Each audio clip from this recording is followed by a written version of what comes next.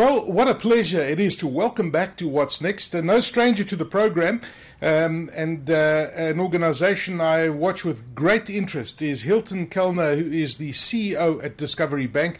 Those of you who don't know Hilton, I've known Hilton for a long, long time. He's an actuary, he's a business builder, he's the Chief Executive Officer of Discovery Bank, as I said, and he's really been part of Discovery's ecosystem. So since 1996, I hope I've got that date right, Hilton, and he's been serving in all sorts of different positions. So if there's anybody that knows Discovery backwards, it's Hilton. And my first dealings with Hilton were long ago, was in the marketing side. But I mean, it's amazing since 2006 how many positions at Discovery you've held. I don't think there's anybody that knows Discovery as well as you do. Thanks, Aki. I've been around a long time, and but it's been brilliant, and I've been able to experience virtually every part of the business, and the bank is a really exciting part of the business right now. Well, it is. It absolutely is, and I'm just loving what you guys are doing with the bank. And congratulations, by the way. I see that you're winning all sorts of accolades, and most recently you've won the best digital bank in the My Broadband category at the My Broadband Awards. Best digital bank. And when you consider how many banks are digital, in fact every bank at the moment is digital and doing all sorts of digital things, that's an amazing accolade to win. And it really echoes and is built on all the innovation that you guys are doing at Discovery Bank. So congratulations on that prestigious award. Thanks, Aki. And it is. I think it's a reflection of what we're trying to build, which is the most innovative digital bank, and we're building it with our clients to a large extent. It's a full service bank, and we're responding quickly to their needs, and I think that's reflective in kind of the whole experience and the whole ecosystem that we're building out. So the engagement levels are great. Hopefully the kind of the user experience for our clients is really good, and I think that's what's being recognized. So we're really pleased. Oh, that's awesome. Well done. And I'm loving, data and analytics and algorithms and analyzing stuff just is the one thing that really fascinates me. And it's something that Discovery's been doing a long time, and it's something that Discovery Bank is doing on steroids. And I was fascinated by the recent research that was done called the Spend Trend 23 that you guys did. And, you showed all the different spending levels, and it's been quite interesting just to see us where we are economically and where we are and what we're doing as a country. And obviously there are concerns. I mean, inflation is pretty high, but you gathered some very interesting insights from this information, and I just want to start off by covering that research and what were the things that stood out for you, and why did you guys actually do this particular research? So let's kick off with that, and let's kick off with the Spend Trend 2023 report. What makes this data so important in the context of what I've just said? So I think that there are a lot of economic indicators that are quoted and that float around. But I think where we're uniquely positioned is essentially at the sort of epicenter of the economy, in a sense, where we can see exactly what our clients are spending on. And it puts us in quite a unique position, in a sense, to be able to use the data that we have to inform our products, and we do that. And so, as we've observed people traveling a lot more post-COVID, we've invested in travel platforms and fast track through the airport and the lounge at the South African airport. So we really gain a lot of insights from that for our own product development. We also use the data to give feedback to our clients on how they can save money and how they can improve their financial position. But the power of this report is, I think, to give real context to the kind of narrative that we often find out there, which tends to be very high level, often based on kind of economic indicators and economic trends that are not really reflective of the kind of the person on the street. Whereas the data that we hold in the bank really does give us a unique insight into how much people are spending, So, you spoke about inflation. We can see exactly how much they're spending, what they spend on. So the different categories that they're spending on, and then how they actually spend. So the kinds of trends, are they spending in store? Are they spending online? And as a result of that, we're uniquely positioned to I think give context to how we are really tracking as a nation, and as an economy. And that's what Spend Trend 2023 does, is it gives a kind of a retrospective analysis over the last 4 years to understand what's happened pre-COVID, then during COVID, then post-COVID, in terms of the spending patterns of South Africans, and then on the back of that, to try and interpret and look to what are the trends going to be for this year. And that's what we've done. So we partnered with Visa, who have probably the largest global spend database on which to base these kinds of insights, and we've brought that together with our data set, which gives really kind of detailed information on individual spending, the transactions, family kind of composition, demographics, and the two together are quite complementary and have given, we think, some really unique insights for South Africans. No, absolutely, and you're spot on about the travel. I mean, you actually struggle to find air tickets now, and I know you've got your platform when you offer great deals on travel, and I can just see the queues at the airport and people's faces who don't bank with Discovery and that have to use the normal queue as opposed to the express queue. So I love the time that you save travelers when they arrive at the airport and you've got that express queue at OR Tambo. It's great. But you touched on Visa and the partnership that you have with Visa, and of course Visa has been around for a while. They understand data, they understand what their consumers are. You mentioned that the different attributes that you bring to the table, what Visa brings to the table. Apart from the data, what else does Visa bring to the table? Why did you specifically choose Visa to compile this report? So Visa is our banking partner in South Africa, and they're the biggest globally. So it was a natural kind of a natural fit for us, and I think that they've got unique insights into the kind of spending trends and payments trends globally as a result of that. So they really were the perfect partner for us, and we think that the report that's been produced does reflect that. So some really kind of interesting insights, as you say, around travel in particular. Travel, the queues are long, and people are traveling or spending more on travel than pre-COVID. But that's really a result of the cost of travel increasing quite substantially over the last couple of years. We've had significant air fuel inflation, and the capacity in the system has reduced as a result of the impact of COVID on some of the airlines. So by our estimation, there actually are about 130,000 less seats per week on domestic travel available.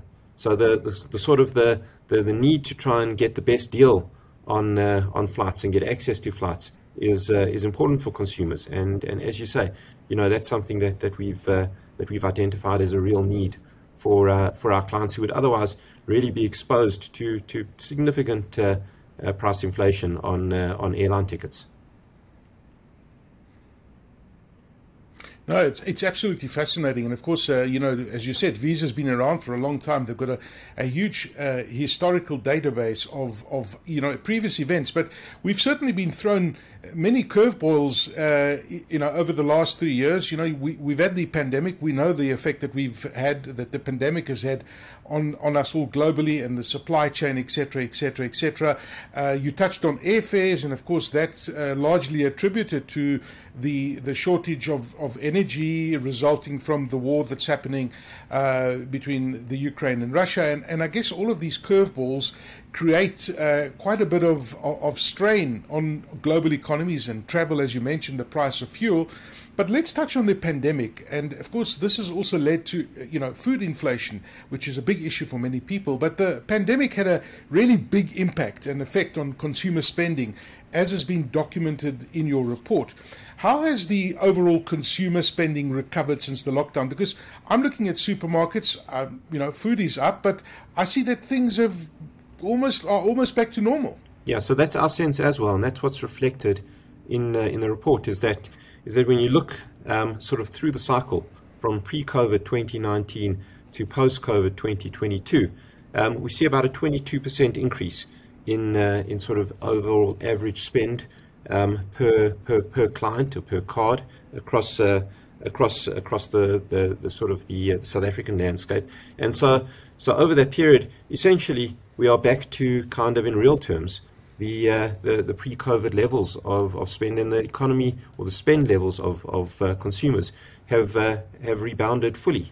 And that's what we're seeing in the report. So spend on average in 2022 was 22% up relative to 2019, and that's up across the board. So whether you're looking at groceries, which are the biggest spend area for consumers, or travel, or eating out, they're all up quite substantially, and that's a good reflection of kind of economic activity returning to normal. Yeah, I found that statistic fascinating, Hilton. I mean, the trend in your report that you talk now about the groceries and how much money we're spending on groceries and how much more money we are spending on groceries, over 20%. And I'm trying to work out whether we're eating more, whether we're eating healthier, and why this spending spiked during the pandemic and why it remains at such a high level today. And of course, there's also the food inflation that's happening, but yet we seem to be spending more on groceries. What factors are causing this?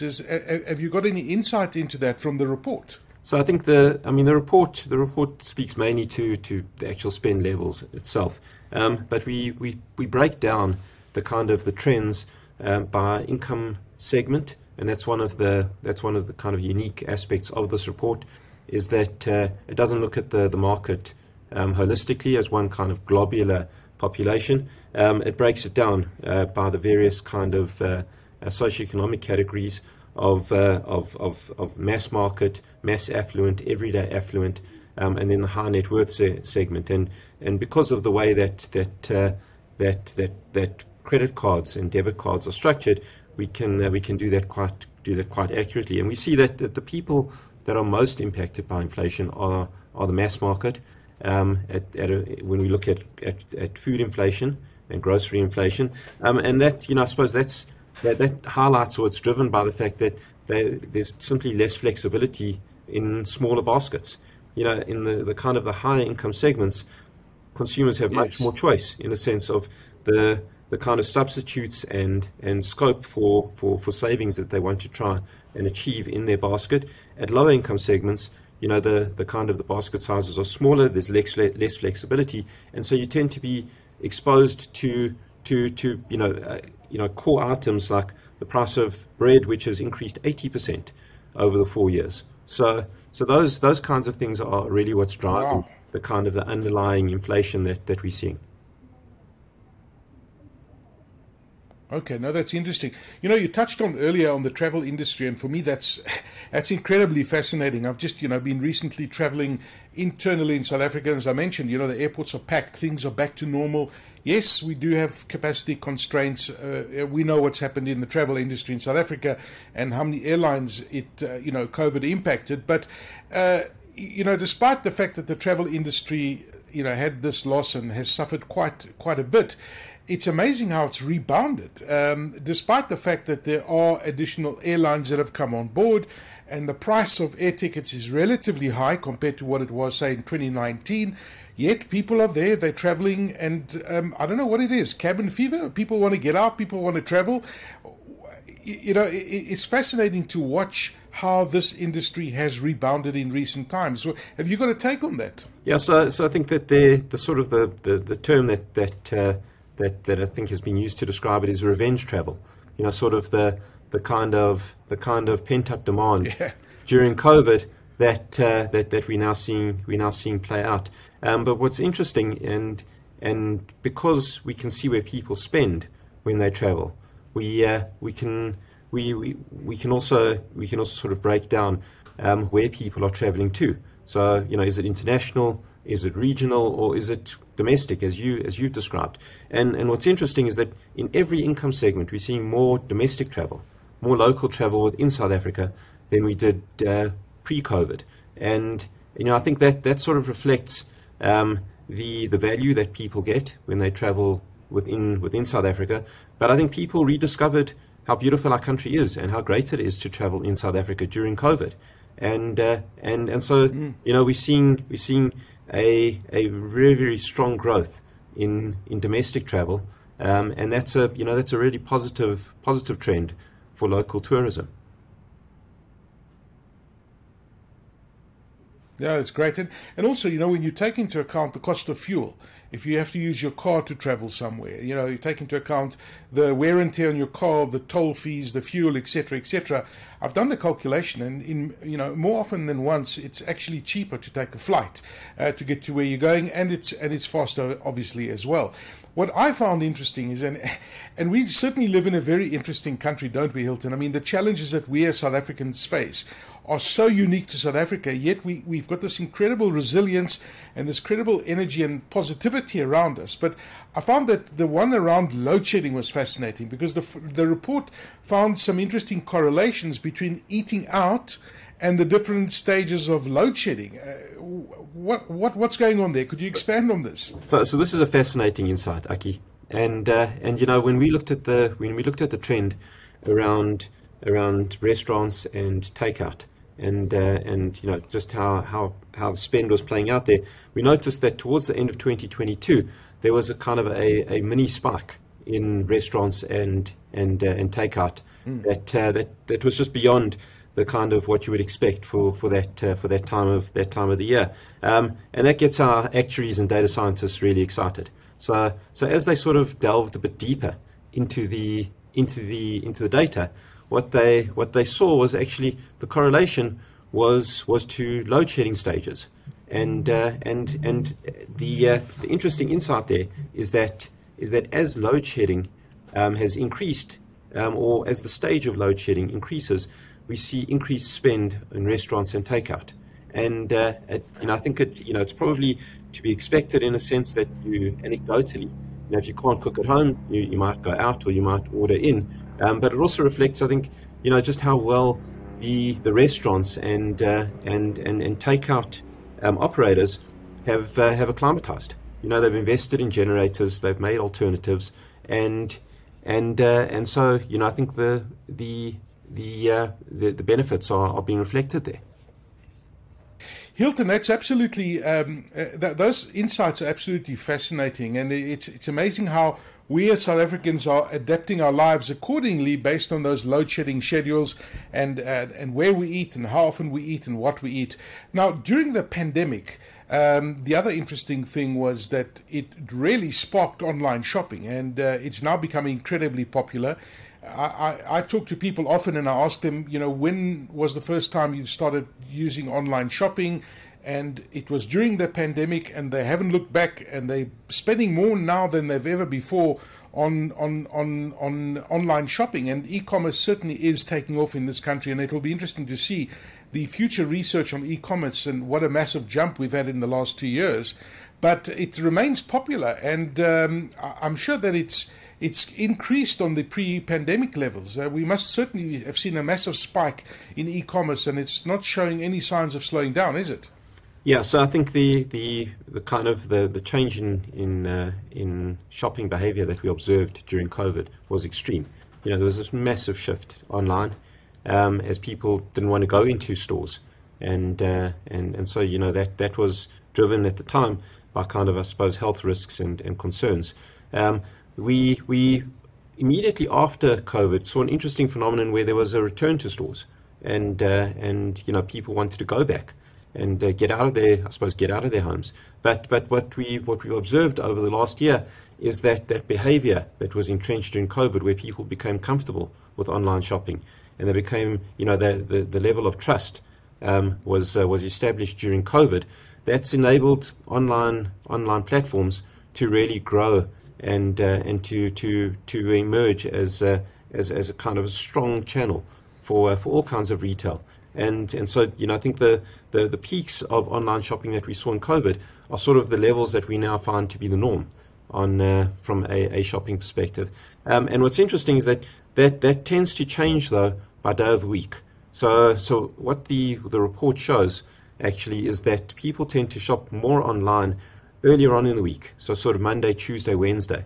Their preference is around online shopping. And the second you get close to the weekend, so Friday, Saturday, that's where people tend to go into the stores.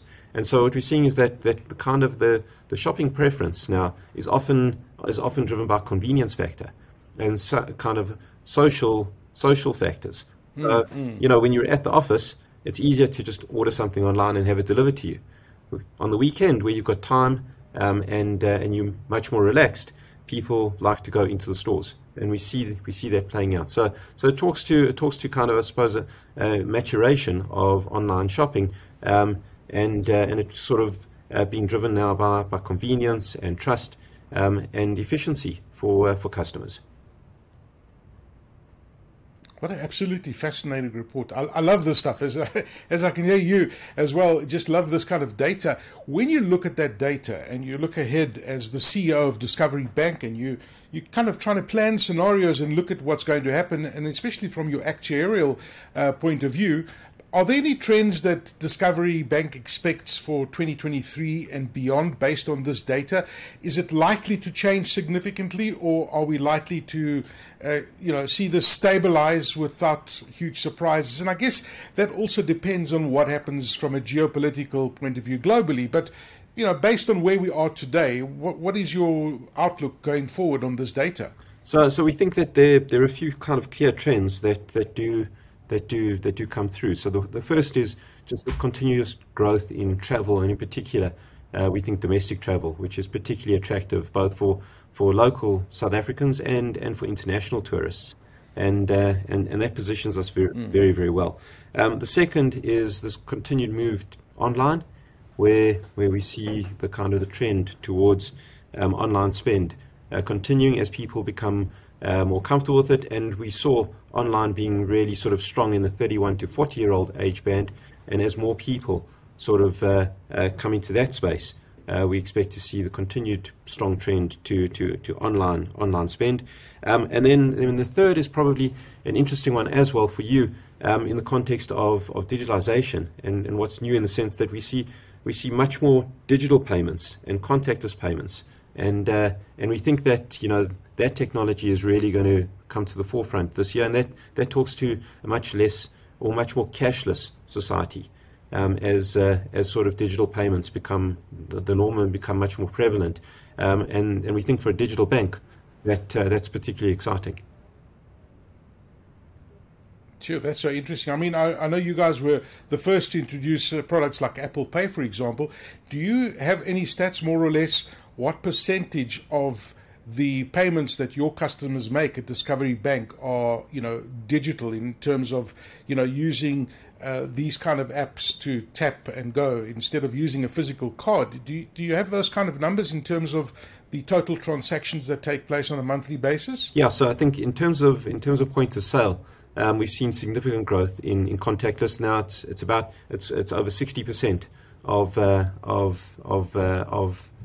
point of sale transactions are sort of in digital wallets. But I think what's also interesting is that we have over 60% of our payments, EFT payments, are real time in the bank, and that sort of talks to people using digital payments in place of cash, and just how easy it is to make a kind of real time payment now. And as we brought the cost of that down, we've seen the take up and usage increase significantly. No, that's astonishing. Hilton, just a final question. I mean, just backing up on your award, and congratulations again. There's a tremendous amount of innovation that's gone into the bank, and I've been watching the changes since you took over as CEO, and certainly the bank, and I was at the launch of the bank, and it's been extraordinary to see from the day the bank was launched to where the bank is today, and how much you guys are innovating. What kind of innovation can we expect to see from the bank over the next few months, over the next year or so? What exciting stuff are you working on? And I know that you often can't tell us about that, but the innovation curve is quite astonishing at Discovery Bank. Yeah, so I can't speak about the kind of the next few months or the next year, but what I can tell you is in the next week, we've got probably one of our most exciting product releases in the history of Discovery that's going into the bank, and that's our new Active Rewards platform, which goes live. And so, this weekend, actually, all of our Discovery Bank clients will be able to access our Active Rewards programs in the kind of the newest form that we're about to take live. And that goes live this Saturday. So if you're a Discovery Bank client, then you can open your Discovery Bank app, and you'll see these 3 rings that reward you for physical activity, for driving well, for spending your money through the bank, and you'll be able to play a completely kind of personalized game board that rewards your positive behaviors in these areas, and it's all going to be in the bank, much more valuable than ever before, and that's something we're really excited about. That is so cool. It's almost you're adding that gamification, which is great, but to be able to see those important indicators as a customer, to see exactly how you're doing and capitalize on the rewards is great. Does this happen in real time, or is it almost in real time? No, it's pretty much real time. You as you exercise, you'll see that coming through after every drive. You can see how well you did. Did you drive well? And every time you spend, you'll actually see that transaction sort of taking you a little bit closer to closing your spend ring every week. Oh, that's amazing. Well, I look forward to watching that over the weekend. I'll be playing around with it, and I'll give you that feedback. Congratulations once again, Hilton, and thank you very, very much for your time. And thanks for sharing those interesting trends that you and Visa did with that research paper entitled Spend Trend 23. And what a fascinating impact to this economy, to the global economy. And I'd be interested in the future, when we chat again, if there's comparisons to the rest of the world in terms of our spending patterns and what we spend on food and travel, if they correlate together with this latest data. But we'll leave that for another time. But Hilton, thank you so much for your time. Hilton Kellner, CEO at Discovery Bank, chatting to us on What's Next. Thanks, Aki.